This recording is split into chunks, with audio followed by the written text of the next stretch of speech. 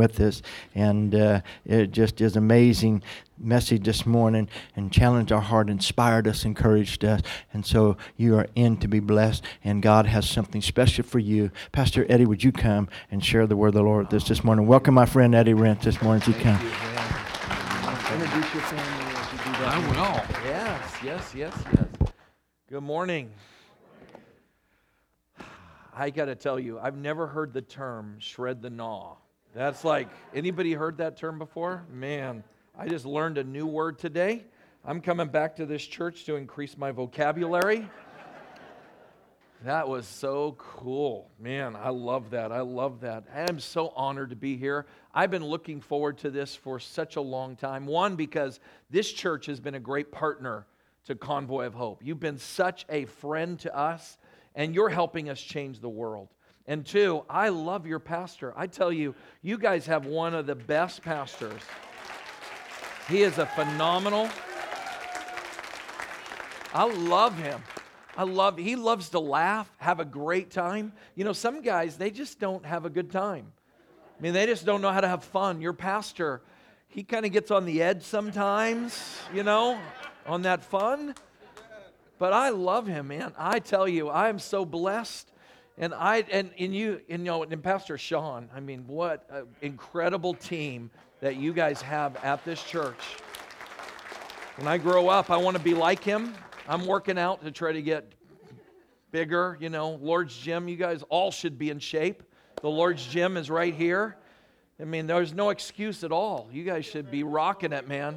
I know, man. I just got to tell you, I'm so grateful to be here. And I'm honored because I have my family here as well, part of my family. My wife here is here today, Judy. She and I are going to be married now this April, 25 years. I can't believe it. 25 years. You have no idea how big of a miracle that is, that she would put up with me for 25 years. Because she is amazing. She's the CIO at William Jessup University, right in Rockland, and I am so fortunate. She's my sugar mama, and I am blessed. I'm blessed. I can do what I can do because of her, you know. And I want Judy, stand up real quick, because I want you to meet the most amazing person. I also have my son here. I have three. They're adult children now. 22-year-old daughter named Jordan, who works for K-Love. You've probably heard of K-Love before. She graduated a double major, Bible and theology, as well as business with a focus in nonprofit. And she works for K-Love, and she's just doing an amazing job there. They love her. And my middle daughter, Jessica, she is a double major. She's Bible and theology, but she's history with a minor in archaeology.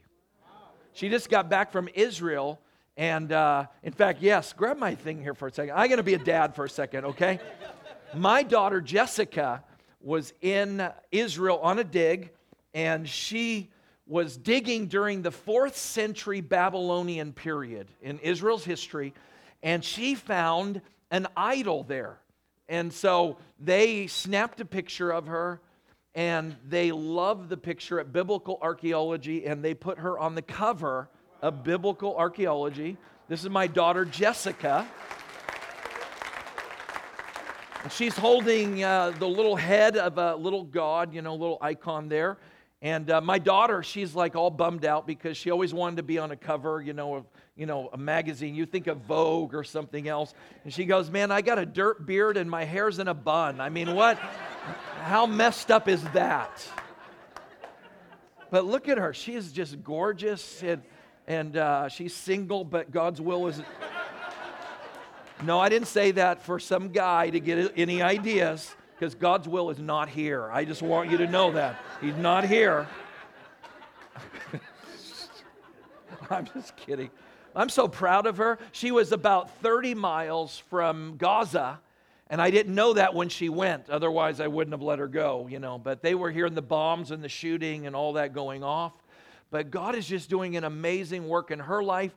And I have my son Jonathan here. He's a double major, Bible and theology, but he is studying business, finance, accounting, all of that because he feels like God wants to use him as a tent maker as well. But I am so blessed. My son is an amazing guy. I tell him all the time, he is a better man at 20 years old than I was growing up. He is just, has a heart for God at a young age. When I would travel and speak and I would fast and pray, my son would go to me, Dad, can I fast with you? Can I pray with you? And I would be like, oh son, you can give up some Cheerios today, but nothing more, but he's always had a heart for God, and I'm so proud of him. And Jonathan, stand up real quick. He's my baby. But he's an amazing, amazing young man. His friend Kayla is here with him.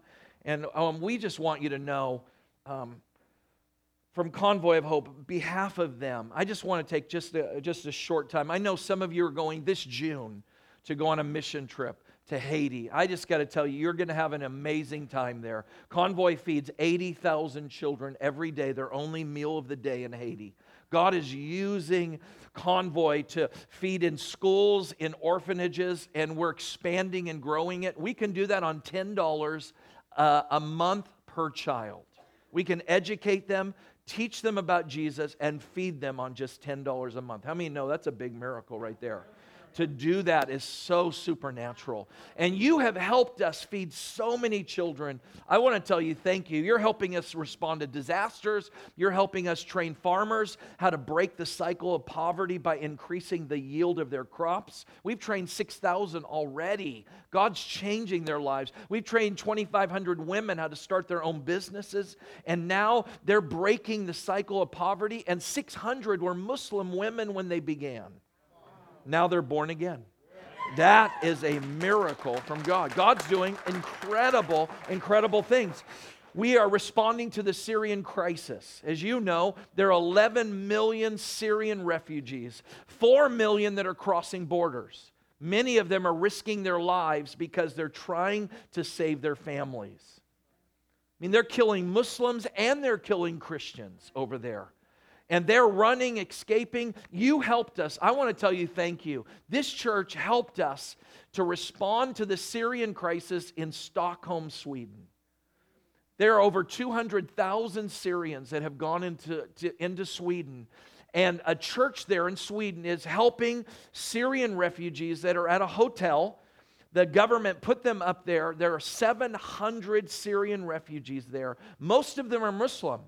And they're teaching them Swedish. They're helping them understand the culture. But most of all, they're doing Bible studies, haircuts. They're loving on these people. They're showing the love of God. Because how many know words are important, but showing the love of God is more important. You've got to have the vertical and the horizontal when you share Jesus. And so it's changing lives. So they put on a Christmas party and asked Convoy if we would like to help. Pastor Don heard about it, and he said, our church wants to help. And so Judy and myself, we flew to Stockholm, Sweden, and there we put on the church put on an incredible Christmas party and gave 120 toys to children of refugees. I mean, it was just amazing.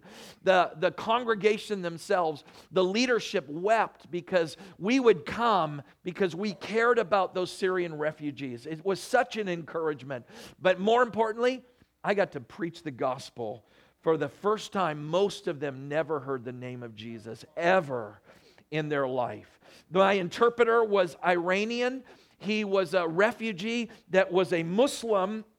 When he came to Stockholm, he was faithful in seeking Allah, but Allah never answered his prayers. In fact, his family was stuck and could not get out, and he kept praying to Allah, get my family out, get my family out. And finally, he noticed that the church, their prayers were being answered. So he went to the leadership and he said, would you pray in the name of Jesus for my family? That God would bring my family to Sweden and we could be reunited. For 3.5 years he prayed and asked God to bring Allah to bring his family. In 1 week after we prayed in the name of Jesus, God got his family out and they are in Stockholm, Sweden. How many know we serve a big God? It's amazing. And now he's up there interpreting. He's on fire for God. As I was preaching, tears were running down his face. He hugged me at the end of it. He said, "Did you feel what I felt?" He said, "God was in this place." I said, "Yes, he was. He was there." And I want to tell you, thank you for helping us change the lives of so many people. In 21 years, Convoy of Hope has shared the gospel, has helped, served, fed, taken care of 70 million people worldwide. 70 million. Thank you so much for doing that. Well, grab your Bible, turn over to the book of 1 Samuel chapter 1, please. 1 Samuel chapter 1. Maybe you have your iPad or iPhone or Android. If you have an Android, we're going to pray for you that you'll get saved.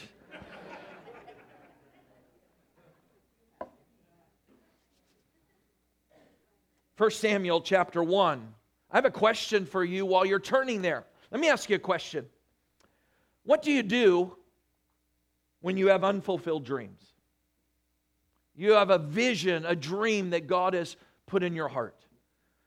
You've been praying, you've been asking, you've been seeking, you've been inquiring, but nothing's happened yet. Maybe it's your marriage. Maybe you're praying that your spouse will become saved, born again. Maybe you're praying that your marriage will be peaceful and that love will fill your home, that things will turn. Maybe your kids are away from God and you've been seeking the Lord and asking God to bring them home, to return them back to the faith. Maybe it's your health. You've been asking God to do a miracle in your body and there's been no answer to your prayer. There's been no miracle that's happened and you wonder, God, what's wrong with me? Maybe it's your business. You've started a business and you've dreamed that it would not only be successful to take care of your family, but it would be blessed so that you could fund ministry. And everything that could go wrong has been going wrong. It's not been working. It's not happening the way you dreamed it would happen. Maybe it's in the area of your finances. You've been faithfully tithing. And there's been nothing that it's happened in your favor yet. You wonder, God, what's wrong? What do you do when you have an unfulfilled vision or dream? When your heart is broken and grieved from a lack of response from God? Oh, I don't know about you, but there are times in my life where I have believed God to do something, that He's put it on my heart, and I've been praying and asking God to do it, but it hasn't come to pass yet. What do you do in those times? What do you do when things are against you, the odds are against you, and nothing's changing? Do you continue to pray and believe God? Do you continue to stand in faith no matter what you see? Or do you begin to lose heart? You begin to stop praying and believing God because in your mind, nothing ever changes. The enemy keeps pointing out to you, what about them? Their prayers are being answered. What about theirs? What's wrong with you? Oh, my friend, I want you to know something today. I believe that God laid a word on my heart for you. You see, I didn't come to preach a sermon. I came to deliver a word for you because you have a phenomenal pastor who preaches every Sunday the Word of God.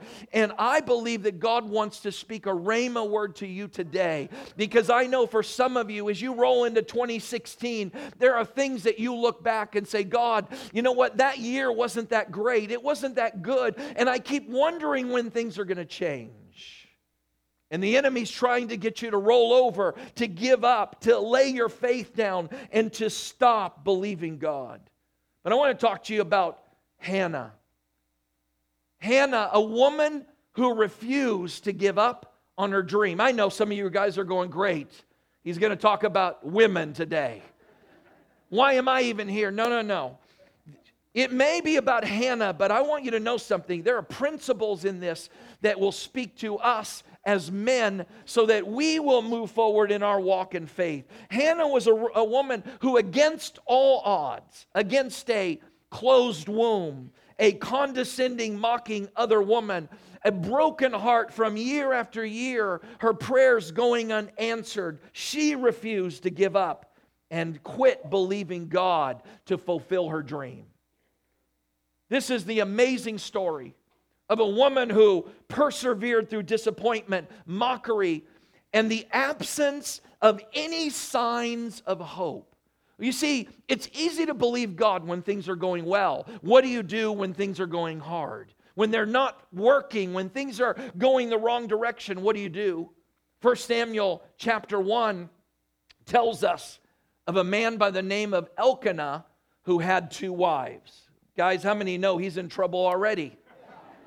Not because he has 2 wives, but he has 2 mother-in-laws. So things are really, really tough. One was Hannah, and one was Peninnah. I think I had that sandwich over at Panera, one day. Peninnah, it sounds like a sandwich, doesn't it? Peninnah. Peninnah had children, but Hannah could not have children. Hannah was probably Elkanah's first wife. In fact, I believe that Hannah, scripturally, she probably was the one that Elkanah married, and they were in love with one another, and they wanted to have children, but things were not going well. And in those days, there was a custom that took place. It was not sanctioned by God, but in those days, if a woman did not have children, the husband could take another wife so that she would bear children. See, it was all about having heirs, about keeping the line going. And the woman's main function during that day was to produce children so that the lineage could continue on. And here's Hannah. She can't have any children. You can imagine how sad she is. I mean, come on. Have you ever wanted something so bad and it didn't happen? She's believing God. God, do a work. And if you were a woman and you could not get pregnant, it was considered a curse from God. That God had cursed you, that God was not with you. So Hannah's disturbed. She's socially disgraced. She's brokenhearted. But Hannah joins a long line of women who went through that. Abraham's wife Sarah could not have children. Isaac's wife Rebekah, Jacob's wife Rachel, Boaz's wife Ruth, even Elizabeth, who gave birth to the great John the Baptist, could not have children. Hannah can't have children. So here comes Elkanah to Hannah going, would it be okay? And Hannah must have given permission for Elkanah to have another wife, Peninnah. And Peninnah, she's a baby-making machine. I mean, she is just pumping out kids. I mean, she's having child after child, sons and daughters. Can you imagine what she felt? I mean, Hannah, she entered this marriage just like all of us with hopes and dreams. She dreamed that she would have a great marriage, that her life with her husband would be blessed, and there would be children everywhere. But she cannot get pregnant. Year after year, this goes on. Her dreams are dashed. She's disappointed month by month. So Elkanah takes on Peninnah, and she starts having children. But we know how that works, don't we? Remember Abraham? When Sarah gave permission that Abraham could have Hagar, and she gets pregnant, and then Hagar starts making fun of Sarah, and the baby mama drama was on. I mean, it just turned into, Sarah's 80 years old, and she wants to punch her lights out. She is ticked because she has a baby, and she's frustrated. God, what in the world is wrong with me? Notice what it says, verse 3. Year after year, this man Elkanah went up from his town to worship and sacrifice to the Lord Almighty at Shiloh, where Hophni and Phinehas and the 2 sons of Eli were priests of the Lord. And whenever the day came for Elkanah to sacrifice, he would give portions of the meat to his wife Peninnah and to all her sons and daughters. But to Hannah, he gave a double portion because he loved her. Isn't that sweet? Double portion. It shows the relationship they have and how much he loved her. But notice the next line. And the Lord had closed her womb. Notice who closed her womb. The Lord closed her womb. In fact, if you didn't get it the first time, look at the next verse. It says, because the Lord had closed Hannah's womb. How many have any doubt who closed her womb? God closed her womb.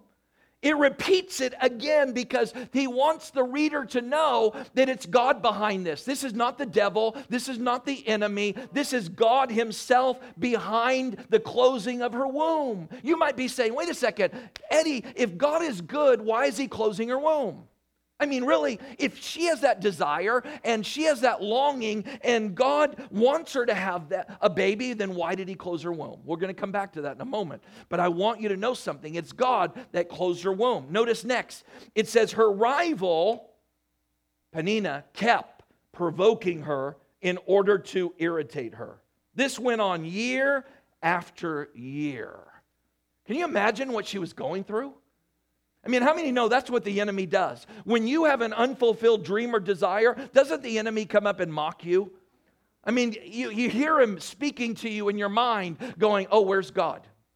Oh, you've been praying about that. Where's God? He's not listening to you. He's listening to everybody else, but he's not listening to you. How many know the enemy loves to pile on when we're going through difficult times? Year after year. Some of you remember when you began your marriage with such dreams, such hopes. Some of you remember when you began that business or started that friendship or began college or wanted a family. Hannah wants to be a mother. It's consuming her month after month, year after year. She's disappointed. God's not answering her prayers. So notice what it says. When Hannah went to the house of the Lord, her rival provoked her till she wept and could not eat. Her husband Elkanah would say to her, Hannah, why are you weeping? Why don't you eat? Why are you downhearted? Don't I mean more to you than 10 sons? I hate to break it to you guys. The answer is no. No. When somebody has a dream, how many know what matters the most is the fulfillment of the dream? Doesn't matter what else you have. How many know when you're longing for God to do something in your life, it doesn't matter sometimes about all the other blessings because the enemy loves to sidetrack us and get us focused on other things. Instead of rejoicing in the fact that she has a great marriage and a man who loves her, she's so brokenhearted and consumed with the lack of her dream being fulfilled, she can't enjoy life. Oh, some of you know what I'm talking about. And I just want you to know, Elkanah was not being sweet here. I read it sweet. But guys, how many know? You know, women and guys and women are different. A woman will cry, weep and that. It doesn't mean guys don't cry, but we respond differently. We want to fix things. We want to solve the problem. And sometimes we get very impatient and frustrated. So he's been watching this go on, and I can see Elkanah going, okay, Hannah, how much longer are you going to cry about this? I mean, come on. How long has it been? Get over it. I'm better than having all these kids. Come on. I mean, we love each other. Am I not good enough? I mean, you can hear his frustration in his voice because he's so bothered by what's going on. But isn't that what happens in our life? The issue is not her love for Elkanah, but nothing satisfies you when you have a dream that's unfulfilled. No gifts.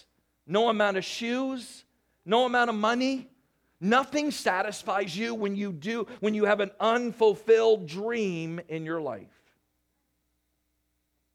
Notice what it says. Once when they were finished eating and drinking in Shiloh, verse 9, Hannah stood up. Now Eli the priest was sitting on his chair at the doorpost of the Lord's house, and in deep anguish Hannah prayed to the Lord, weeping bitterly. She made a vow saying, Lord Almighty, if you will only look on your servant's misery and remember me and not forget your servant, but give her a son, then I will give him to the Lord all the days of his life, and no razor will ever be used on his head. And she kept on praying to the Lord. Eli observed her mouth, and Hannah was praying in her heart, but her lips were moving, but her voice was not heard. Eli thought she was drunk. How many know that was a guy that had no discernment at all? His own sons were ungodly, and here's a godly woman, and he's going, hey, you're drunk. What are you doing here? And then he says to her, how long are you going to stay drunk? Put away your wine. Not so, my lord, Hannah replied. I'm a woman who's deeply troubled. I've not been drinking wine or beer. I was pouring out my soul to the Lord. Do not take your servant for a wicked woman. I've been praying here out of my great anguish and grief. Eli answered, go in peace, and may the God of Israel grant you what you've asked of him. And she said, may your servant find favor in your eyes. And then she went her way, ate something, and her face was no longer downcast. So in the course of time, Hannah became pregnant and gave birth to a son. She named him Samuel. saying, because I asked the Lord for him.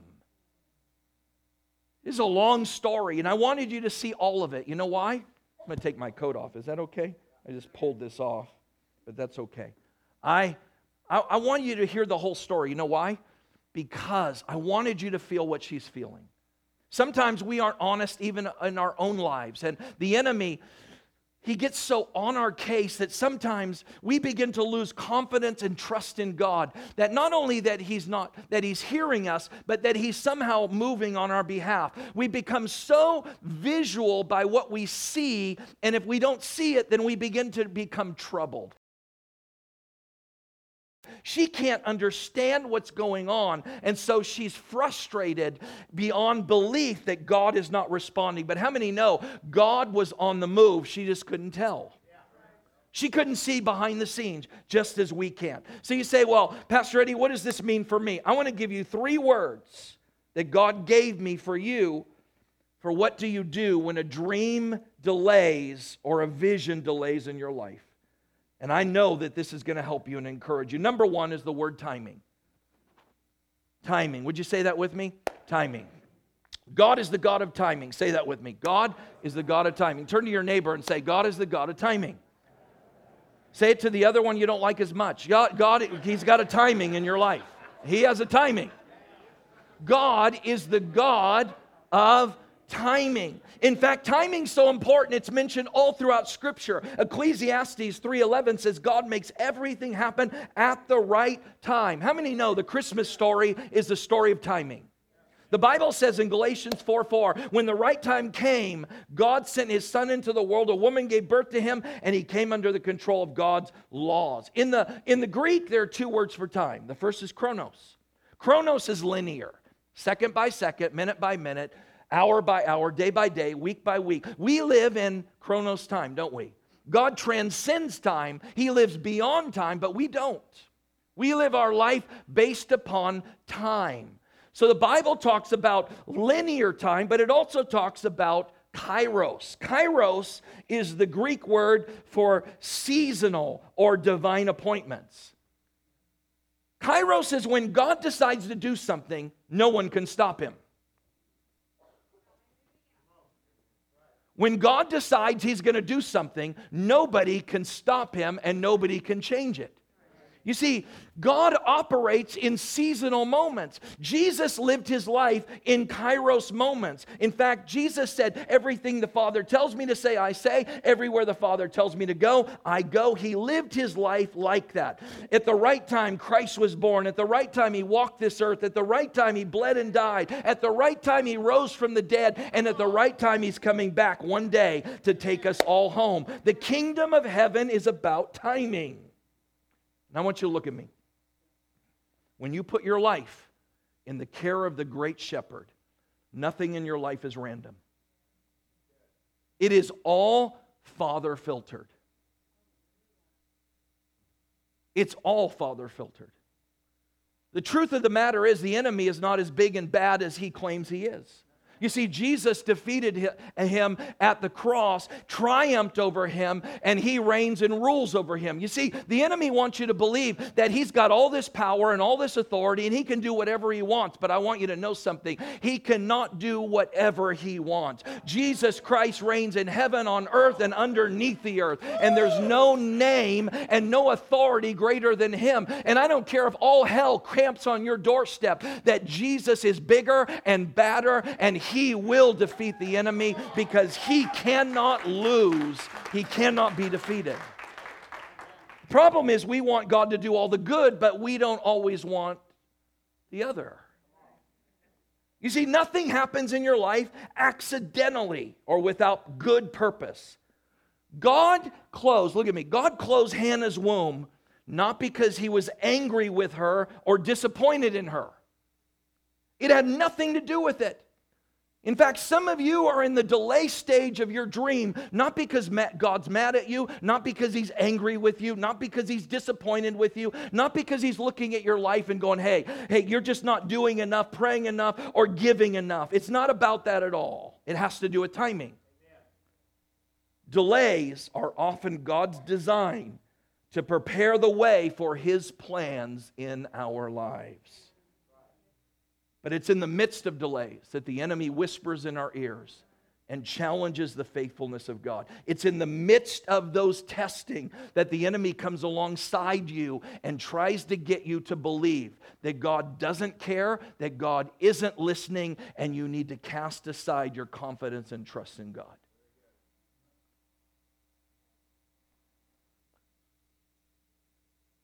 Habakkuk 2 says, "Then the Lord answered me and said, write the vision, make it plain on tablets, that he may run who reads it. The vision is for an appointed time, but at the end it will speak and it will not lie. Though it tarries, wait for it, because it will surely come.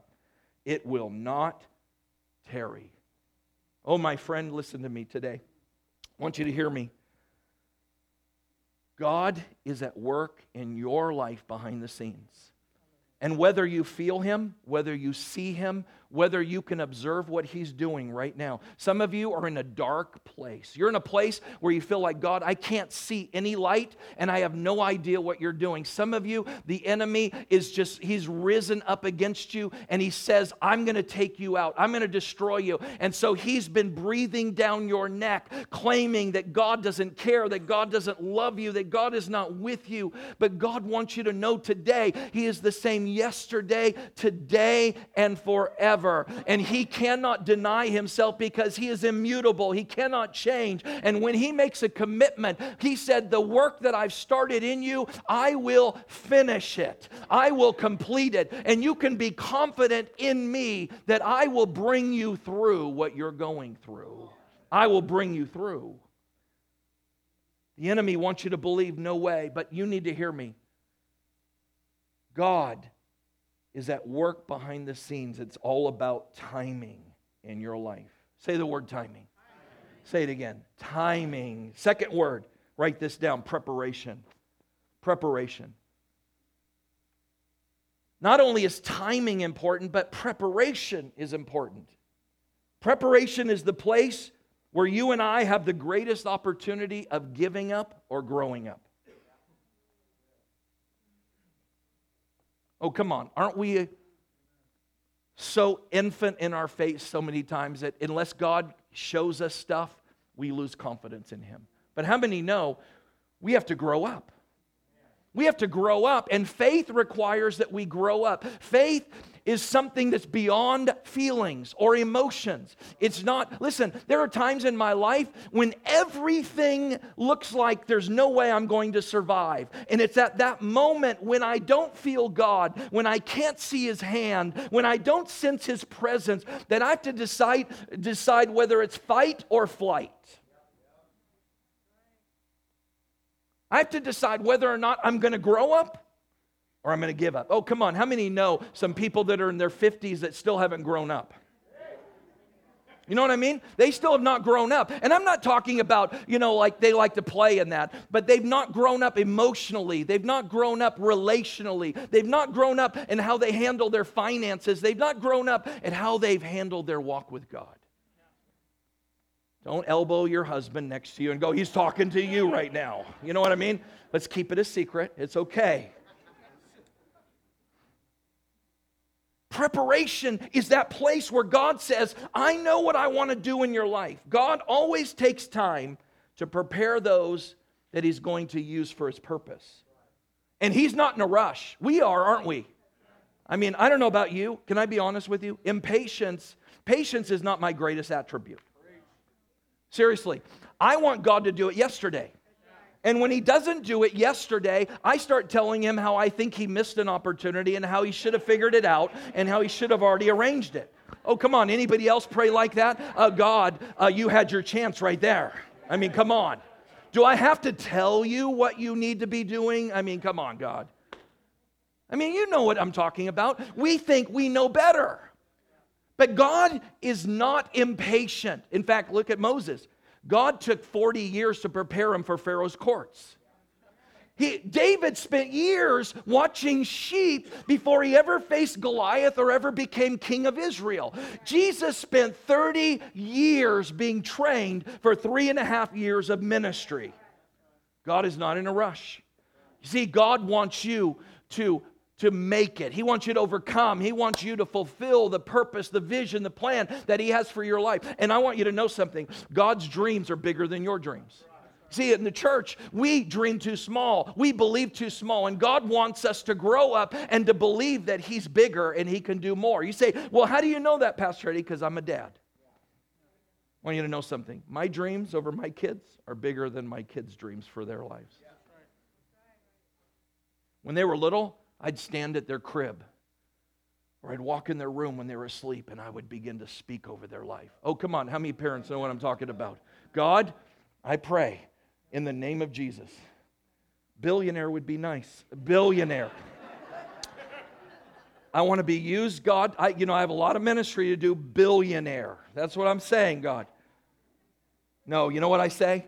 God, I pray that my son, my daughters will grow up and know you better than I ever knew you. That my son and my daughters will have a relationship with you and walk in the gifts of the Spirit and the fruit of the Spirit and the power of God. And that wherever they go, there'll be such favor on their life because they've learned at a young age to follow you and to trust you. I dream over their lives. Imagine, how much more does God dream over our lives? God's dreaming over your life. He's dreaming over your marriage. He's dreaming over your children. He's dreaming over your business. He's dreaming over your finances. He's dreaming over your life. And His dreams are way bigger than your dreams. That some of you, I look in your eyes, you've lost your dream. You've lost your vision. You've lost that sense of God that you can do something because all of hell has risen up against you. And you come to church and you sing the songs.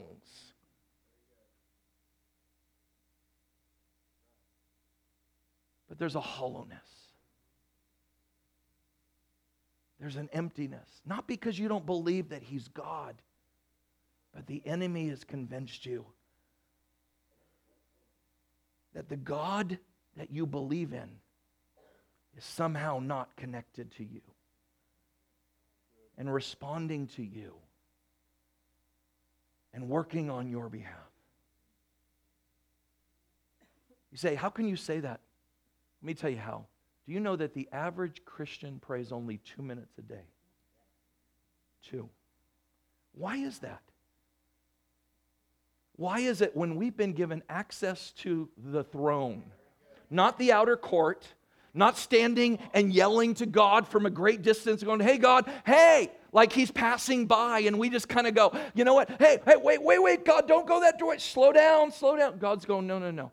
You get to come right up to my throne through the name of Jesus, through the grace of God, by faith. You get to walk right up. You know why? Because you're an adopted child of God. You are no longer part of the world system, and you're no longer part of that kingdom. You are now my child, and because you're my child, you can come right into the throne room, and you can sit and converse with me, and I will hear you, and I will respond to you. But you know what? We don't really believe that. Because only 2 minutes a day says, I'm frustrated. And I don't really believe that God's at work because I've been asking and nothing is changing. Can I ask you to pull your guard down just for a second? Because I know what I'm talking about. I've gone through some deep, dark valleys in my life. Valleys that I thought I'll never survive. I will never get through this ever. I've gone through valleys where I thought, God, what did I do? I know I've got issues in my life, God, because none of us don't have issues, do we? I don't care who you are, you have issues. So you might as well just get, real right now. We all have issues, don't we? Every single one of us. And if you don't think you do, ask your spouse, because they'll tell you the truth. They'll tell you what your issues are if you'll let them. And they'll tell you even if you don't want to let them. They'll tell you. We all have issues. I've got news for you. Your pastor, as great a man as he is, he has issues in his life. I've been with him to Haiti. He has issues. He has issues. I know he has issues. But so do I. Only 2. I know. I know, only 2. But we all do, don't we? We all do. Look at your neighbor and say, you have issues. You have issues. I mean, come on. You have issues. But then look at the other one and say, I have issues too. Come on. I have issues. Some of you are gulping. I could see a couple guys going, what? Issues. Come on. The only issues in this house is they're not doing what I've told them to do, because I know best. I know some of you. I know. How many are still with me so far? Are you still here? I'm glad you gave before I preach, because you might not after. I don't know.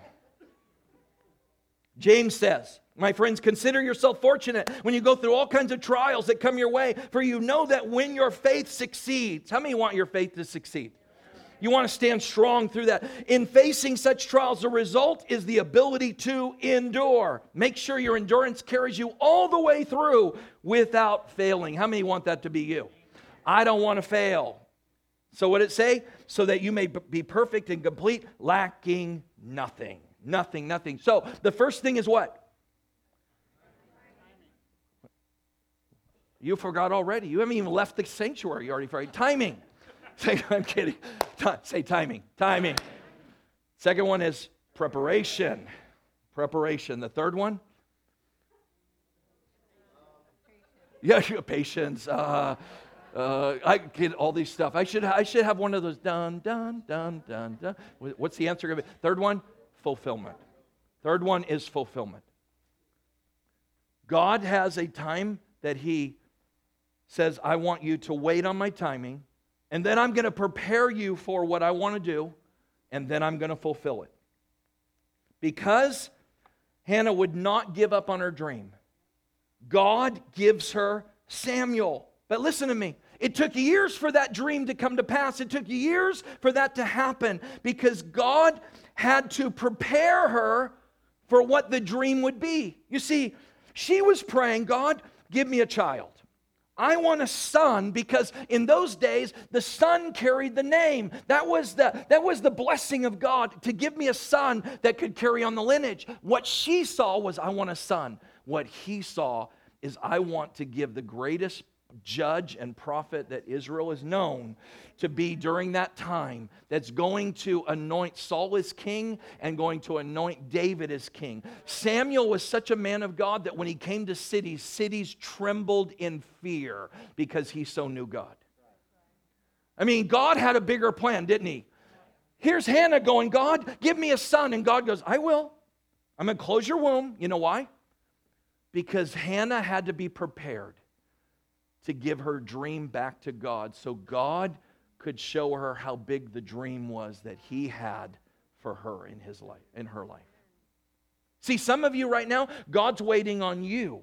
He's working on you so that you will give the dream back to Him, so that He can do more than what you're dreaming. You see, Hannah had to go through this in order to say, God, you can be trusted, and you have something bigger than I ever even imagined. God wanted to raise up a man of God, but in order for Hannah to be willing to come to that place to say, God, if you'll just remember me, if you'll just give me the desire of my heart, if you'll just fulfill this vision, God, that would be amazing. But notice what she said.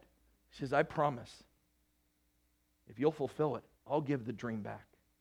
My son will follow you. He will be your servant.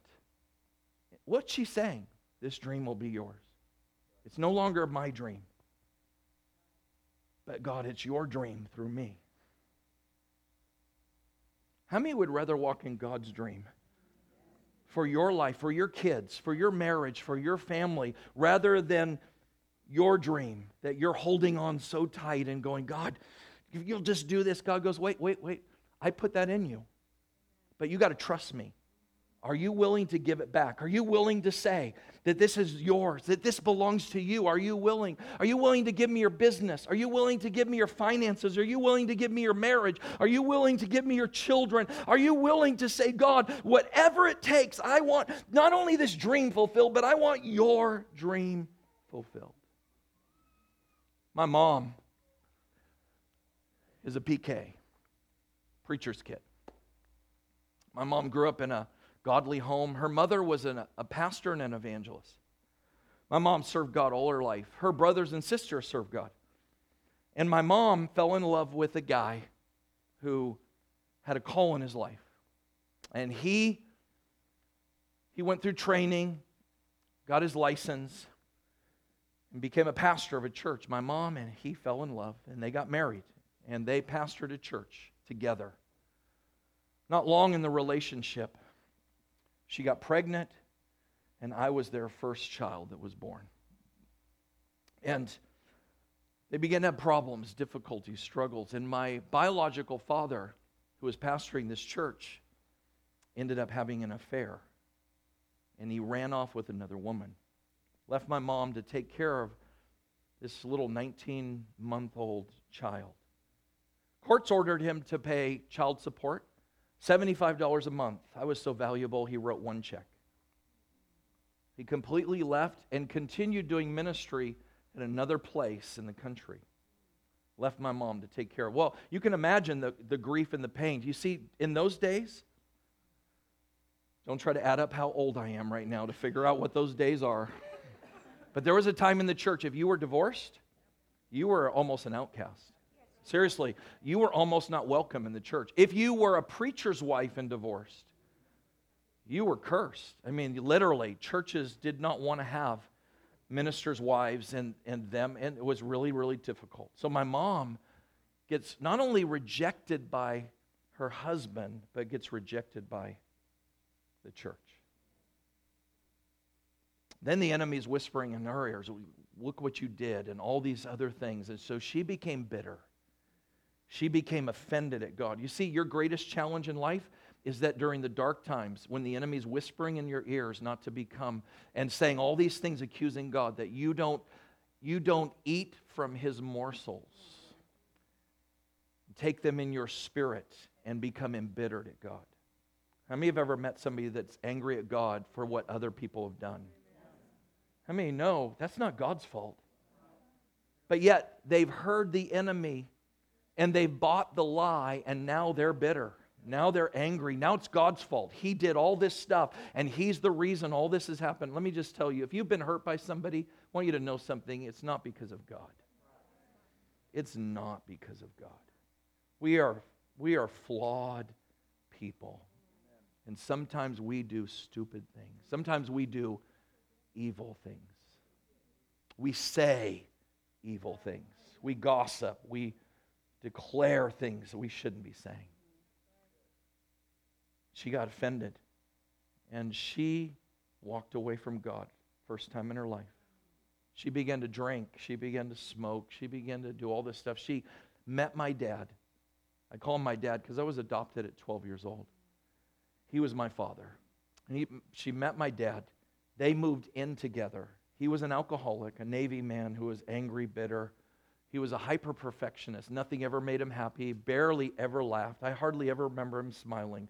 But I remember his words all my life. You'll never be anything. You'll never do anything. You're stupid. You can't amount to anything. Why are you like this? On and on and on and on and on. How many know words have incredible power? But I loved him. But they have incredible power. My mom and my dad moved in together, unmarried. She got pregnant, had my sister. And they decided to get married. And my mom spun into depression because she's known the voice of God and the presence of God. But now all of a sudden, she can't hear him. And she's in bondage and she's hurting. And so my mom falls into severe depression and decides she's going to kill herself.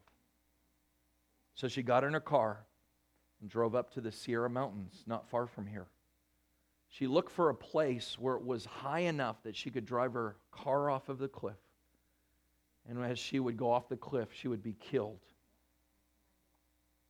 So here she is, headed that direction.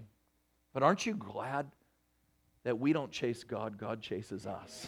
And I don't care how bad you run your life in the ditch, God pursues you. You don't pursue him. He's chasing you. And if you're running from God, I've got good news for you. You can't run fast enough, hard enough, or angry enough to get away from God. Because when you get worn out and get tired, he's going to be standing right there going, I knew you would end up right here, and I've been waiting the whole time. In fact, I've been on this whole journey with you, and I've been waiting here. And by the way, I'm not mad at you, and I'm not ticked at you, and I'm not angry at you. I'm in love with you, and if you'll give me your life, I can turn it around. Just give it back to me. Come on, give it back to me. I'm for you. Aren't you glad he's like that? He's not angry. So my mom looks for a place, and as she's about to go off the cliff, the presence of God shows up in the car. First time in years she's felt God or heard his voice. And the Holy Spirit says, Ruth, don't you know if you just ask, I'll forgive you? She began to weep. And then God showed her a vision and showed her that if she took her life, that her 3 children, me, my sister, and my brother, would never know the Lord because my dad would never take us to church. And that the anointing that was on my mom, that on her mom, was going to be on her children. And that all 3 of her kids were called to ministry. And her job was to raise us and to train us to know God and to know how to walk with God. So my mom pulls off the side of the road and she repents, gets right with God, and our home became a war zone. It became terrible, terrible, terrible. When my dad would come home, I'd get sick to my stomach because he was so angry that my mom gave her life to Jesus. He wanted her to give her life to him and him exclusively. So I grew up in a home that had a lot of anger, a lot of hurt. And because of that, and because of my picture of God, that God was unpleasable because my dad was unpleasable, at 13 years old, I walked away from God. 5 years of my life, I did drugs, alcohol. I mean, I went hard for the devil. I'm an all or nothing person. Anybody in here like that? You know what I mean? Like I don't have one of those regulators in my life. I'm like, oh, I'm in. If I'm in it, I'm in it. And so I went all the way. God had blessed me as an athlete. I played high school football, had colleges looking at scholarshiping me, Stanford, Berkeley, University of Washington. I was a wide receiver. I was very fast, and I had really good hands. And I was fast because we had a bully on our street. And it was survival. I learned my best moves evading the bully. I mean, I learned how to run. And as a result of that, God had blessed me, but my life was blown out. But my mom wouldn't quit. 5 years of my life, she lived on her knees praying for me. She didn't preach at me. She stood on the Word and said, God, you made a promise to me that my kids were going to serve you. You said if I served you, you'll save me and my family. And I'm holding you to that. And devil, you can't have my son. He doesn't belong to you because when he was a little boy, I dedicated him to the Lord and he already belongs to the Lord. So you have to take your hands off of him and you can't have him. I don't care what he's doing now. My son will be a man of God. My son will be serving God. My son will be used by God. And my son will serve the Lord with all his heart. She would pray and pray. I made my mom a prayer warrior. I want you to know that. She's an intercessor because I was such a mess. But my mom wouldn't give up. And at 19 years old, walking down the street on a sidewalk, God showed up. I was high on drugs. You say, how do you know God showed up, Eddie? You were high. Oh, when God shows up, you know God showed up. I sobered up. God shows up. You don't go, hey, this is really cool right now. I was like, oh my word, God's here. And he said, son, aren't you tired of your life and what you're doing? I said, absolutely, but I can't quit. I'm addicted. I can't stop. He said, you don't need to worry about that. Give me back your life. I can't stop. You don't need to worry about that. Give me back your life. And right on the sidewalk, I said, Jesus, I've run my life in the ditch. Here it is. You can have it. If you can use it, thank you. Here it is. And God came into my heart, set me free instantaneously of drugs and alcohol. 3 months later, filled me with the Holy Spirit. I thought I was going to be a Christian football player and be a witness for him. And I was going, God, now I want to go play football for you. And he said, son, you're not that good. I've called you to preach. And beside, when I look at these guys playing football, I'm like, thank you, Jesus, that you called me to preach. because I would not be here right now. I would be dead someplace. It's like, thank you, God. And God literally took my life, turned it around, and I've been preaching ever since. You know why? Because it didn't matter what my mom saw. It didn't matter what was going on. You see, when God gives you a dream and a vision, it doesn't matter what the enemy says. You see, this is not the time to give up, church. This is the time to rise up. This is not the time to quit on God. This is the time to say, God is faithful and God is good. Some of you are one prayer away from an answer. That's why the enemy's fighting you so hard. He's saying, quit, give up, throw your faith aside. And I'm here to tell you, you've come too far to quit on God now. It is time to rise up in the authority of Jesus, in the name of Jesus, and say, God, I am the head and not the tail, and I'm a child of God, and I will overcome. You didn't create me to survive. You created me to thrive in the name of Jesus. Why? Because greater is He that's in me, in you, than he that's in the world. Don't you dare tell me how big the enemy is, because he's nothing compared to God. And you will overcome. He's given you His name, His word, His authority, His Spirit. He's your front guard and your rear guard. The angel of the Lord encamps around you, and everywhere you go, it belongs to you, the word says. So I say, church, it's time to rise up. The word says, and let me finish, do not be weary in doing what is right.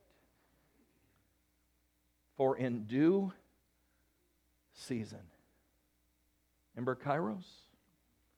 At the right time. At the right time. You will reap. But what's the condition? If you do not faint. In other words, if you don't give up, you will reap. That's why, my friend, don't you dare quit. I don't care how black it looks. Don't you dare quit. I don't care if all hell is mustered against you.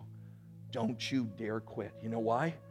Because God is for you. And God is in you. And God is with you. And you will not fail. You will not be overcome, but you will rise up in the name of Jesus, and you will show forth the glory of God by the answers that God does in and through your life. And you will be a testimony for His glory. Because in 2016, I want you to know something. We need to walk in faith like never before. We think things have gotten tough. As the day of the Lord approaches, it's going to require more faith. We must rise up in the name of Jesus and say, you know what? I don't care what I feel. The Word of God says this, and I'm going to stand upon it. And if all hell breaks against me, I know I will win, and I will not be overcome because God is with me. I will overcome. So my question to you is this. Have you rolled over? Isaiah says of the people of God that they've laid down and become a smooth road for the enemy to walk on them. Have you laid down? Have you allowed the enemy to rob you of the dream, the vision, what he wants to do, God wants to do in your life? It may be for marriage. It may be for a better marriage. It may be for kids to come home. It may be your I don't know what your dream is, but I do know this. God is a God who delights in fulfilling the dream of His people that will serve Him. Would you bow your heads, please? Father, in Jesus' name, you are here right now, and you are speaking. I sense your presence and your Spirit talking to people in this room. Father, I don't know everything that's happening, but I do know this. That God, there's some people in this room that love you, and the enemy has come in like a flood. And he's accused. He has fought. He has done everything in his power to try to get them to lose their confidence and trust in you and your faithfulness. I ask you today to do a supernatural work. Your eyes closed, your heads bowed, just for a moment. Listen, I know what I'm talking about because I've been there and worse. I know what it's like to have the enemy screaming in your ears because a dream has not been fulfilled. A vision he's given you. I know what it's like. But I know also what it's like to live by faith and to say to the enemy, no matter what you say to me, I will live and not die. And this dream will happen because God gave me this dream. My mom's been married. She's married to a godly man. I'm celebrating my 25th year. I've been married longer than she was with my bio dad and my dad who adopted me. Started a new link in the chain. God's doing some incredible things. Church, can I ask you a question? Was I preaching to you today? I believe that God wants to encourage some people today. Because as you roll into 2016, it's going to take faith. And it's time for you to get up, dust yourself off, and say, God, your dream is bigger than mine. And I trust you to fulfill it. I am not giving this up, but I am going to trust you. How many would just by an upraised hand? No one's looking around. Just say, Pastor Eddie, you know what, that word was for me today. You have no idea the war, the hell, the battle. I've been believing God for something for so long, and it's just not happened. And I just am discouraged about that. I needed that word today for me because the enemy's trying to steal my dream. He's trying to steal the vision that I have.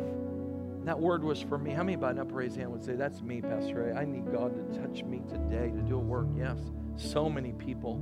Thank you for your honesty. Secondly, today, I know there's some people here. You're not right with God, but you want to be. I got good news for you. God's not angry with you. He's not mad at you. He loves you. He doesn't have a harsh word for you. He wants you to come home. You say, how do I come home? It starts by admitting, God, you know what, I've walked away from you, but today I open the door of my heart and I give you my life. You say, can God fix my life, Eddie? Yes. Yes, yes, yes. If you're here, I'd like to have the privilege to pray for you. I'm not going to embarrass you, but I'd like to know right now, if you're here and you say, bro, Eddie, I want to come back. Maybe you've never accepted Jesus, but today you want to. Would you just slip your hand up and say, pray for me. Pastor Eddie, pray for me because today I want to get my life right with God. I want my life to be His. Would you put it up right now? Come on. No one's looking. Just slip it up high. Yes, ma'am. Come on. Anybody else? Yes, ma'am. Thank you so much. Anybody else? I want to get my life. God's speaking to some hearts right now. Don't resist Him. He loves you. You can put it down after you raise it. I'm going to wait about 10 more seconds. About 10 more seconds. You are away from God. Today is your Let's stand to our feet. Everybody here. Pastor's going to come in a moment, but I want to pray for you. Stand to your feet, everyone. I want you to know I love you. How many receive that word today? How many receive that word? Would you pray this prayer out loud with me? Come on, lift your hands right now. Maybe you've never done it. Would you just do it as an act of climbing in the lap of your Father? Just say, Jesus, thank you for your word. You said I'd know the truth and it would make me free. Thank you for loving me so much that you gave me this word about my faith, about my dream and my vision. I believe that whether I see you or not, whether I feel you or not, you are at work putting the pieces together, and you are making sure that what you promised will be fulfilled. And I declare today that you are trustworthy, that you are faithful, and you are with me, and you are at work in my life. And I give you praise for that. And God, today I declare that I believe in you. Help me to stand strong, to believe when everything's against me, that you are in me, with me, and for me. And I give you praise for that. God, cleanse my heart. Where I failed you, where I've blown it, where I've resisted you, heal my heart. Restore me today. Renew me today. Fill me with faith, with confidence, with joy. I surrender to you. In Jesus' name. Now I want to pray for you. Father, in the name of Jesus, I pray from the back of the room to the front. May, God, your presence just flood people's hearts right now. God, you are here, and I ask you, God, let this room be a healing place, Father, in Jesus' name. I call dreams back, God. I ask for faith to arise in the name of Jesus. I pray, God, that you would renew and restore, and may the people of God begin to trust you and believe in you like never before, God. We want to stand in confidence and faith, God, and we know that, God, we may be in a battle, but you, God, have given us authority. You've given us your word, and we will overcome because you overcame, and we give you praise for that in the name of Jesus. Come on, church, can we give him a shout of praise? Come on.